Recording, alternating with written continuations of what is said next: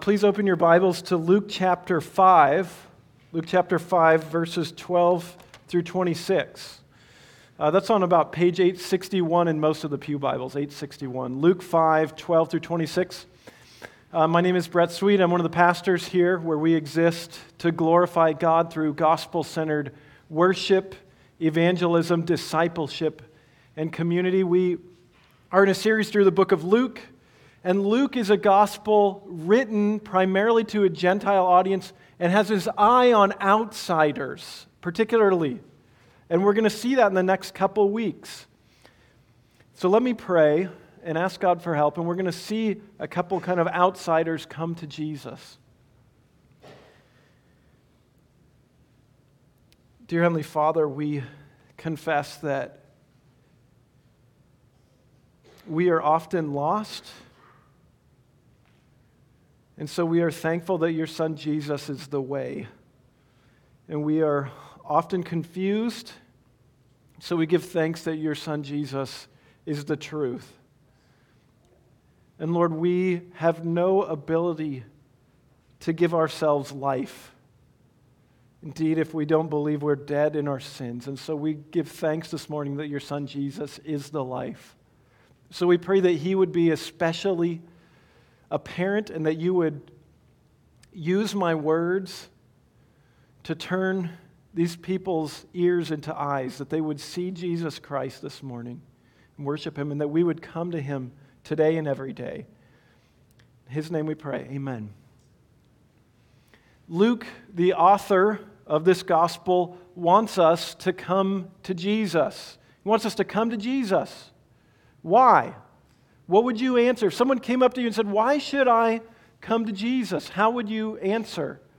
Many of us, and most people really out there, if God exists, he or she or it exists for some means of blessing me, giving me what I want. We treat that God or that idea or the universe as some sort of genie to give us what we want. We expect something from him or her or it. And in Luke 5, 12 through 26, we're going to read about two people who come to Jesus kind of like that. They want something from him. They want to be healed. And these two stories are meant to be invitations for us to come to Jesus. And when they're viewed together, they're going to show us an even deeper reason to come to Jesus. They're going to tell us this: come to Jesus.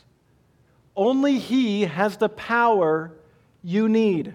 Come to Jesus. Only he has the power you need. You come to him because he has power that you need. There's some healings going on, and they're going to reveal Jesus' power, so we should come to him. And so we're going to look at two main points, and then I have a hidden third point, keeping close to my chest. Excites me. But the first reason to come to Jesus, because of his power, only he has the power to cleanse the unclean.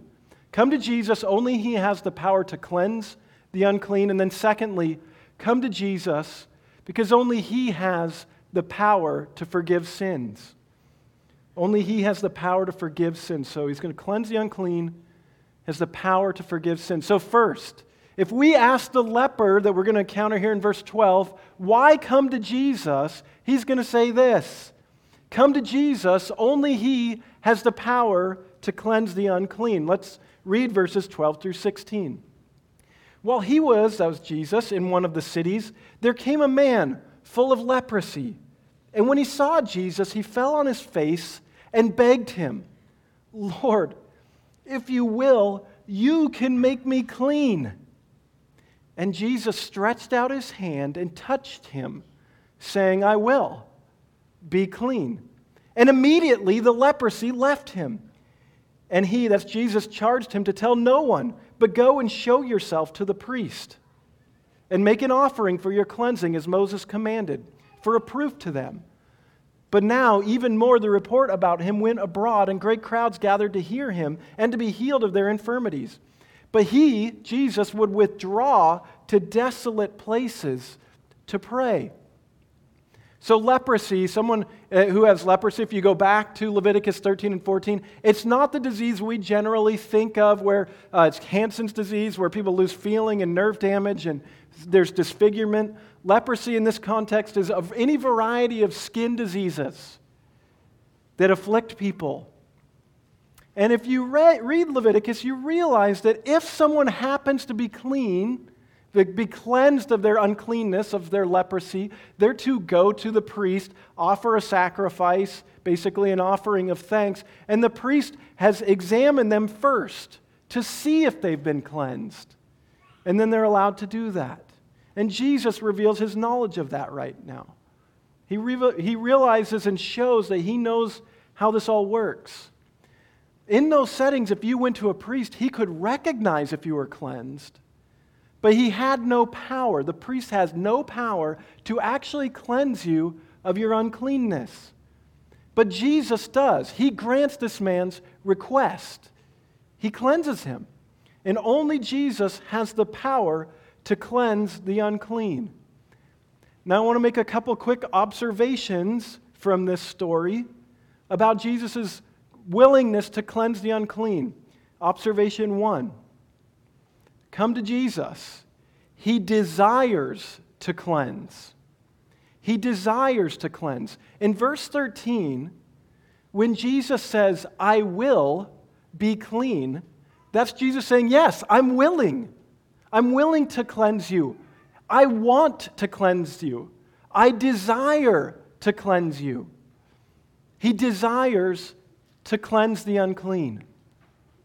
So if you're here today and you feel unclean for any reason, maybe it's something you've done in your past, maybe it's your genes, ashamed of your background, your family history, or you just feel like an outcast like this leper would, Jesus desires to cleanse you.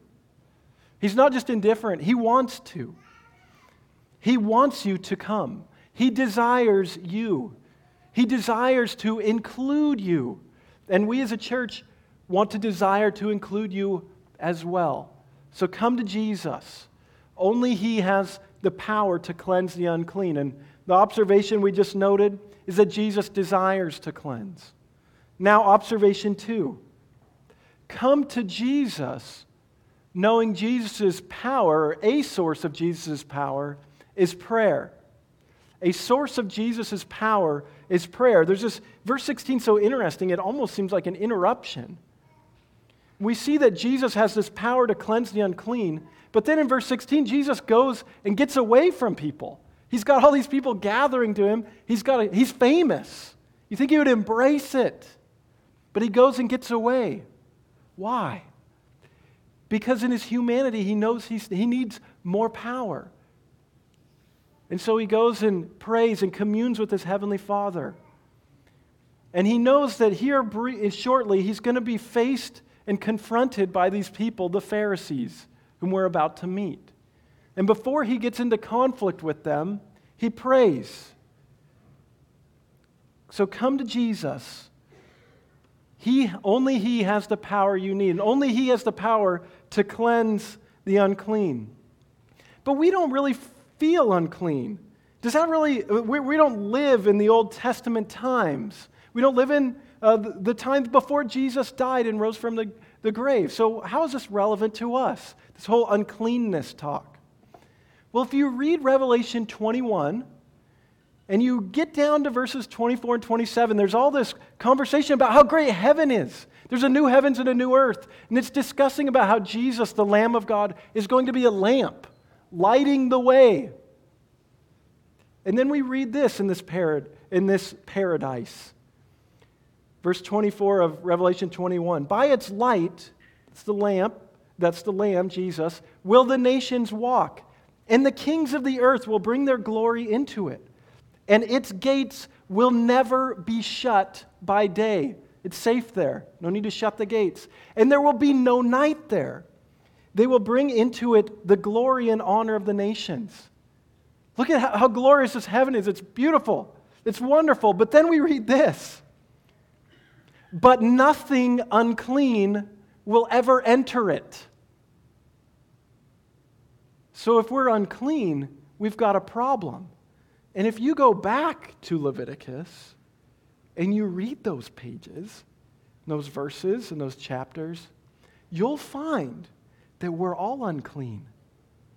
The standards are impossibly high for us to keep. There's gates that keep us out.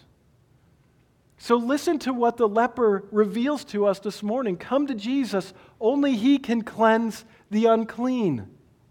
Now, as we move into the second story, the second healing, I want to talk briefly about the context. If there are these boundaries about who is clean, who is acceptable, and who isn't, these Pharisees we're about to meet would consider themselves the gatekeepers. They're the ones that are going to try to identify who belongs in and who doesn't.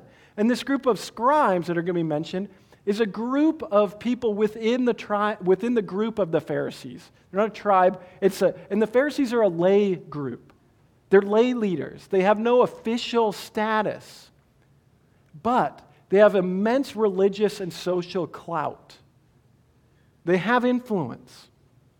And they hear Jesus is up to all this stuff, and they want to come check Jesus out, see what He's up to. And they are not going to like what they see, and they are not going to like what they hear. So let's see this now. So if we ask the leper, why should you come to Jesus? He would say, because only He has the power to cleanse the unclean. Now we're going to ask a paralytic, why should we come to Jesus? And this paralyzed man is going to say this, come to Jesus. Only He has the power to forgive sins. Only Jesus has the power to forgive sins. Which is an interesting question. When you're paralyzed, is that what you really need? Now, what's interesting is the Bible makes it very clear, very unpleasant truth, for really from the beginning to the end, that our biggest problems are our sins and the judgment that our sins deserve. That they've displeased a holy God and they deserve hell. And since our sins punch our ticket to hell. So the power to forgive that Jesus has, if He has it, is a glorious thing. So let's see if Jesus really has the power to forgive sins. Let's read verses 17 through 26. And if He does, we should come to Him. Verses 17 through 26. On one of those days, as He was teaching, Pharisees and teachers of the law were sitting there, who had come from every village of Galilee and Judea and from Jerusalem. And the power of the Lord was with Him to heal. And behold, some men were bringing on a bed a man who was paralyzed. And they were seeking to bring him in and lay him before Jesus. But finding no way to bring him in because of the crowd, they went up on the roof and let him down with his bed through the tiles into the midst before Jesus. And when He, that's Jesus, saw their faith, He said, "Man, your sins are forgiven you." And the scribes and the Pharisees began to question, saying, "Who is this who speaks blasphemies? Who can forgive sins but God alone?" When Jesus perceived their thoughts, and that word for thoughts is always bad thoughts, He answered them, "Why do you question in your hearts? Which is easier to say, 'Your sins are forgiven you,' or to say, 'Rise and walk'?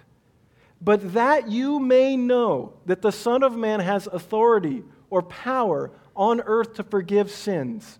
He said to the man who was paralyzed, "I say to you, rise, pick up your bed, and go home." And immediately he rose up before them and picked up what he had been lying on and went home, glorifying God. And amazement seized them all, and they glorified God and were filled with awe, saying, "We have seen extraordinary things today." The things Jesus says here are absolutely preposterous for a mere man to say. Jesus claims privileges, He claims titles, He claims power that belongs only to God.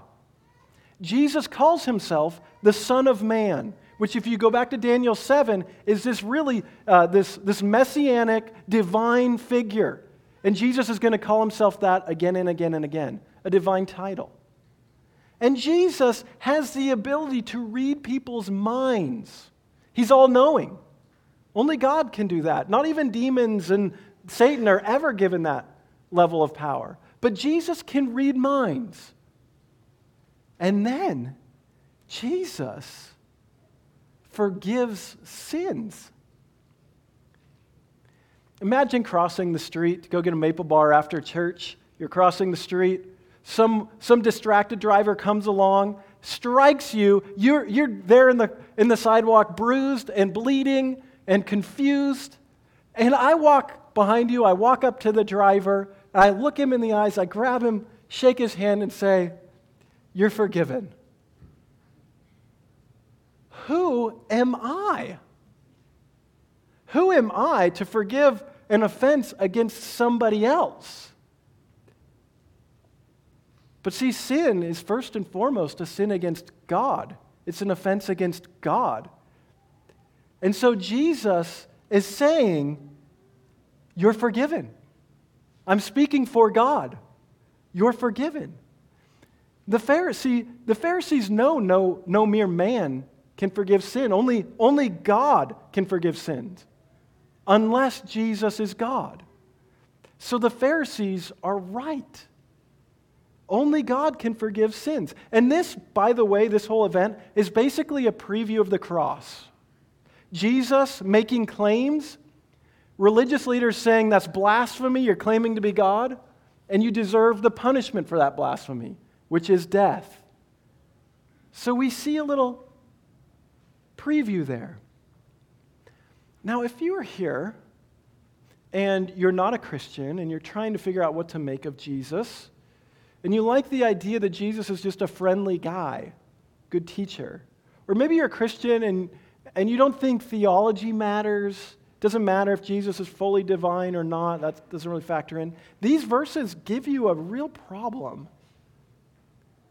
Because if Jesus is claiming these things, he's not really a good guy.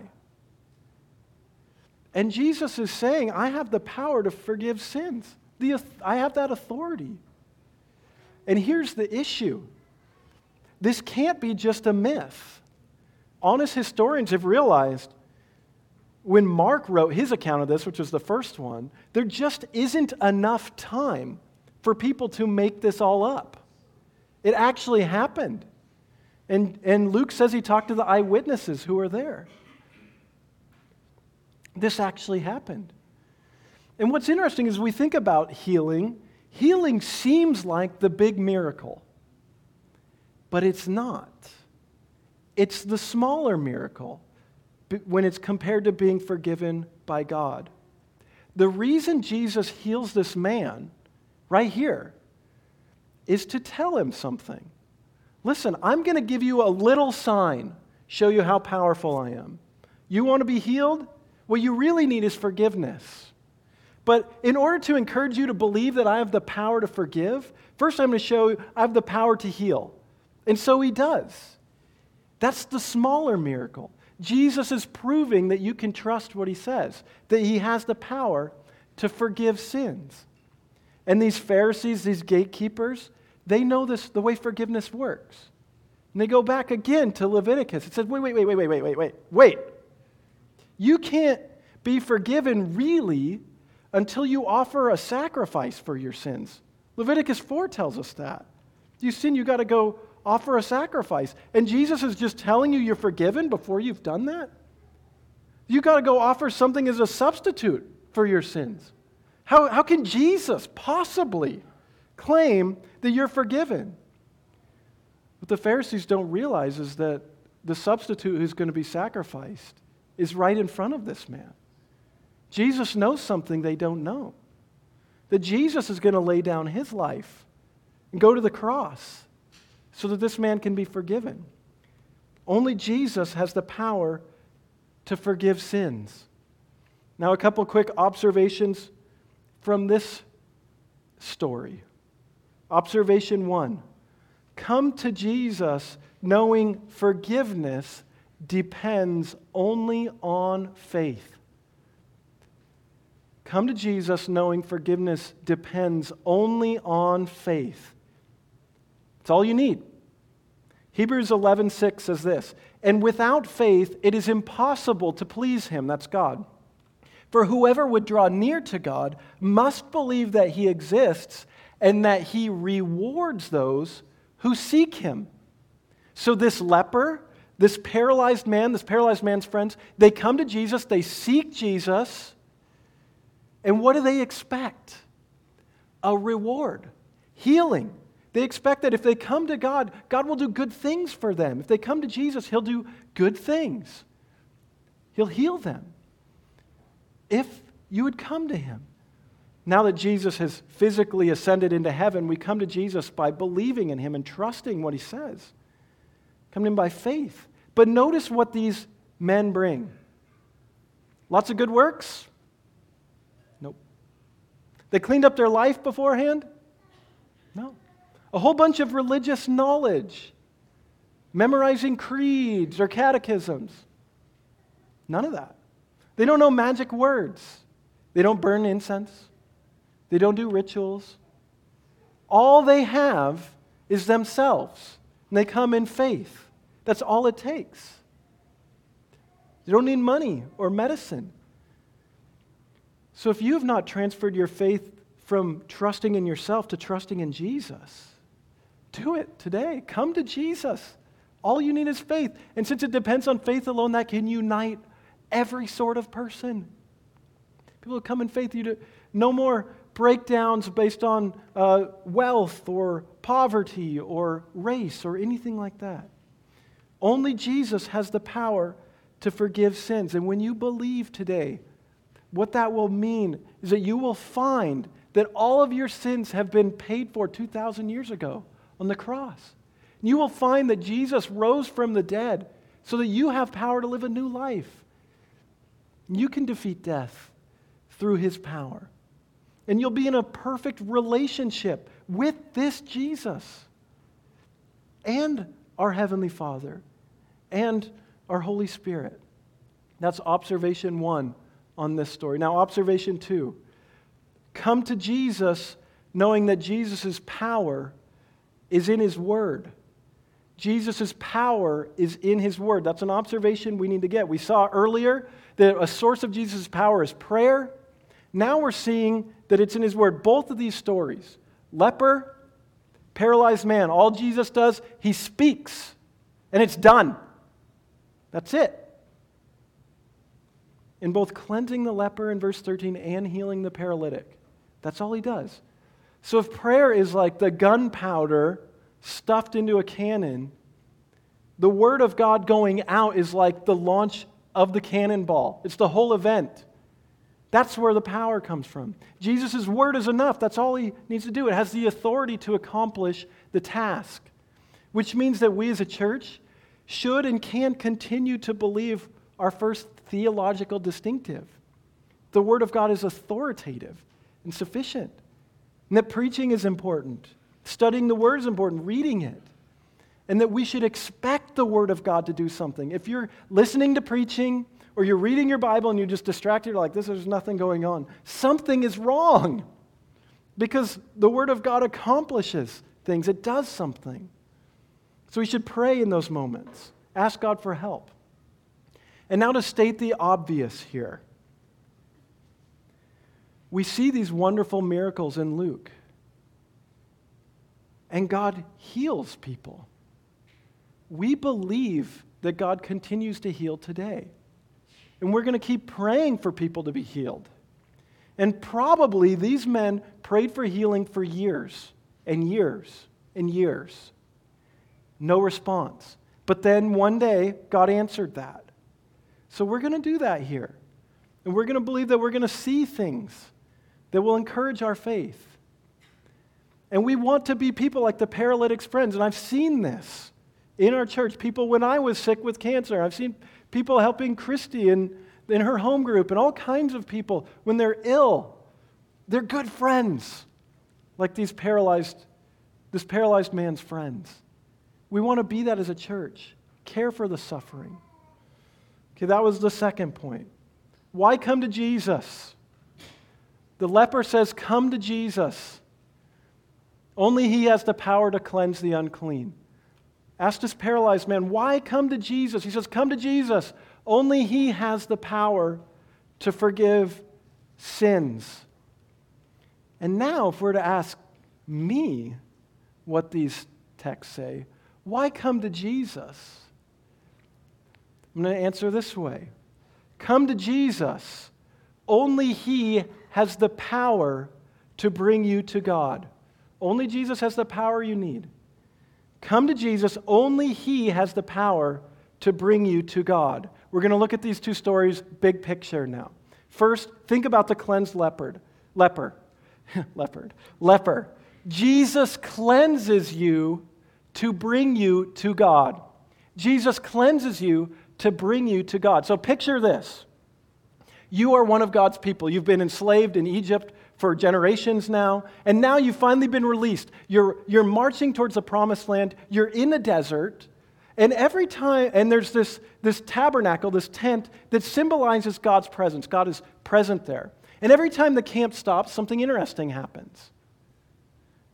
There's 3 tribes camp in their tents to the north. And then 3 tribes camp in their tents to the east. And 3 tribes camp in their tents to the south. 3 tribes camp in their tents to the west. But right smack dab in the middle is this tabernacle where God dwells, where he is present. God dwells in the midst of his people, and that prefigures the temple. I would argue prefigures Jesus. So one day, when you're on this march, you wake up in your tent and you look at your son and you notice something on his skin and you're terrified. There's a disease there. So what do? You take him to the tabernacle. You walk, as you're walking there, you're leading him. You're careful not to touch him. You say, follow me, son. And people are watching you as you walk past their tents towards the tabernacle. And you show up there and you whisper to somebody who's working in the tabernacle and say, hey, we need to see a priest. We need someone to check out my son. They're like, why? And you let them know. And they kind of look at each other and they say, okay, don't touch anything. Steer and wait. The priest, he's got stuff going on. He'll be in to check in a moment. So you sit there and you wait. And you're worried. Then finally the priest comes. He appears and he examines your loved one. He examines your son. And after all that waiting, it only takes him seconds. He says, yeah, your fears are confirmed. You have leprosy. You look at your son and your heart breaks. And you tell him, you say, okay, son, we're going to walk out of here. And here's what you have to do. You have to shout, unclean! Unclean! So that everybody knows where you are. So they can avoid you and stay away from you. And you've got to walk, and you know what? You've got to walk past all these other tents. You've got to walk past our tent, and you've got to walk outside the camp. We've got to do that. We're going to try to trust God. And so you march with your son, and he's yelling, unclean, unclean. And every step you're moving further and further away from the tabernacle in the midst of God's people, where God dwells. And then you get on the outside, and you don't hug. And you pray for healing and tell him that you'll bring food and supplies for him. But he's no longer allowed in the midst of God's people. And you say, I've got to go back to our tent, son, because priests are going to come and examine it because they got to look at everything you've touched. See, this uncleanness can spread, can go to anyone and anything.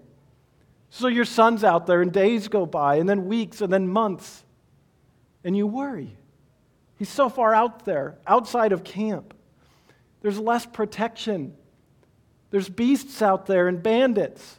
And when the camp moves from one spot to another, you can hear him in the back, way back there, unclean, unclean, following. And you go talk to him, and he says, Dad, when is this going to get better? Why can't the priest cleanse me? Can I ever come home? See, it's someone's son that comes to Jesus.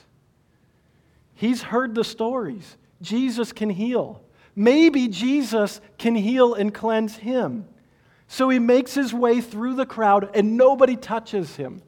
He repels people. And then he dares not touch Jesus. He falls down and begs, Jesus, if you will, you can make me clean. And Jesus does something nobody else would do. He begins to stretch out his hand and touch the leper. And you can imagine the crowd. The crowd is thinking, even if they're not shouting it, Jesus, don't touch him. You'll become unclean. And Jesus puts his hand out, touches the man, and the opposite happens. Cleansing spreads. And what does Jesus do? He tells the man, okay, do you know what I want you to do? I want you to now go to the temple, go see a priest where God is. You can go back now. You can be with God and offer this sacrifice. Cleansing brings this man to God. We must be cleansed to come to God, and only Jesus has the power to cleanse. So only Jesus has the power to bring you to God. Come to Jesus. Now let's think about the healed paralytic being forgiven. Only Jesus has the power to bring you to God. And Jesus cleanses you to bring you to God. Now we're going to see Jesus forgives you to bring you to God. What is the point of forgiveness? Lawrence and Linda have a good marriage, it seems, but then something happens and blows up. Linda says, I'm out of here.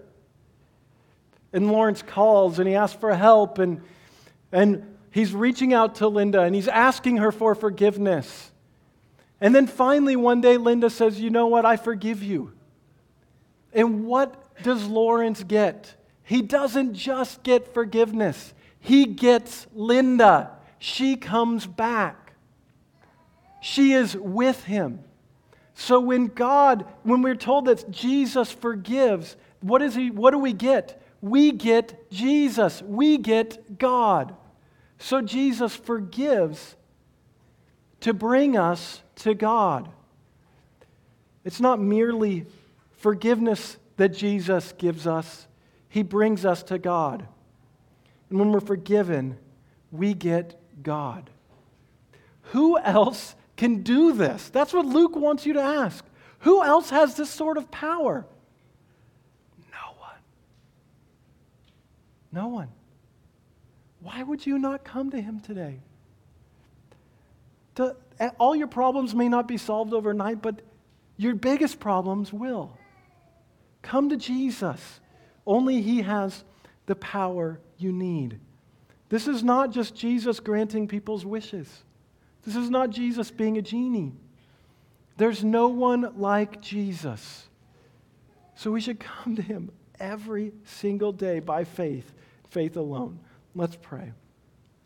Lord, we pray that we would be a people who glorify you in all that we do, that we would see Jesus with the eyes of faith, and we would rejoice in what he does for us. We're thankful that he's at your right hand interceding for us. We're thankful that all the power we need is found in him.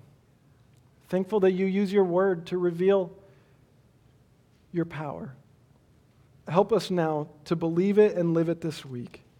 Help us to come to Jesus no matter what's going on in our lives. In Jesus' name, amen.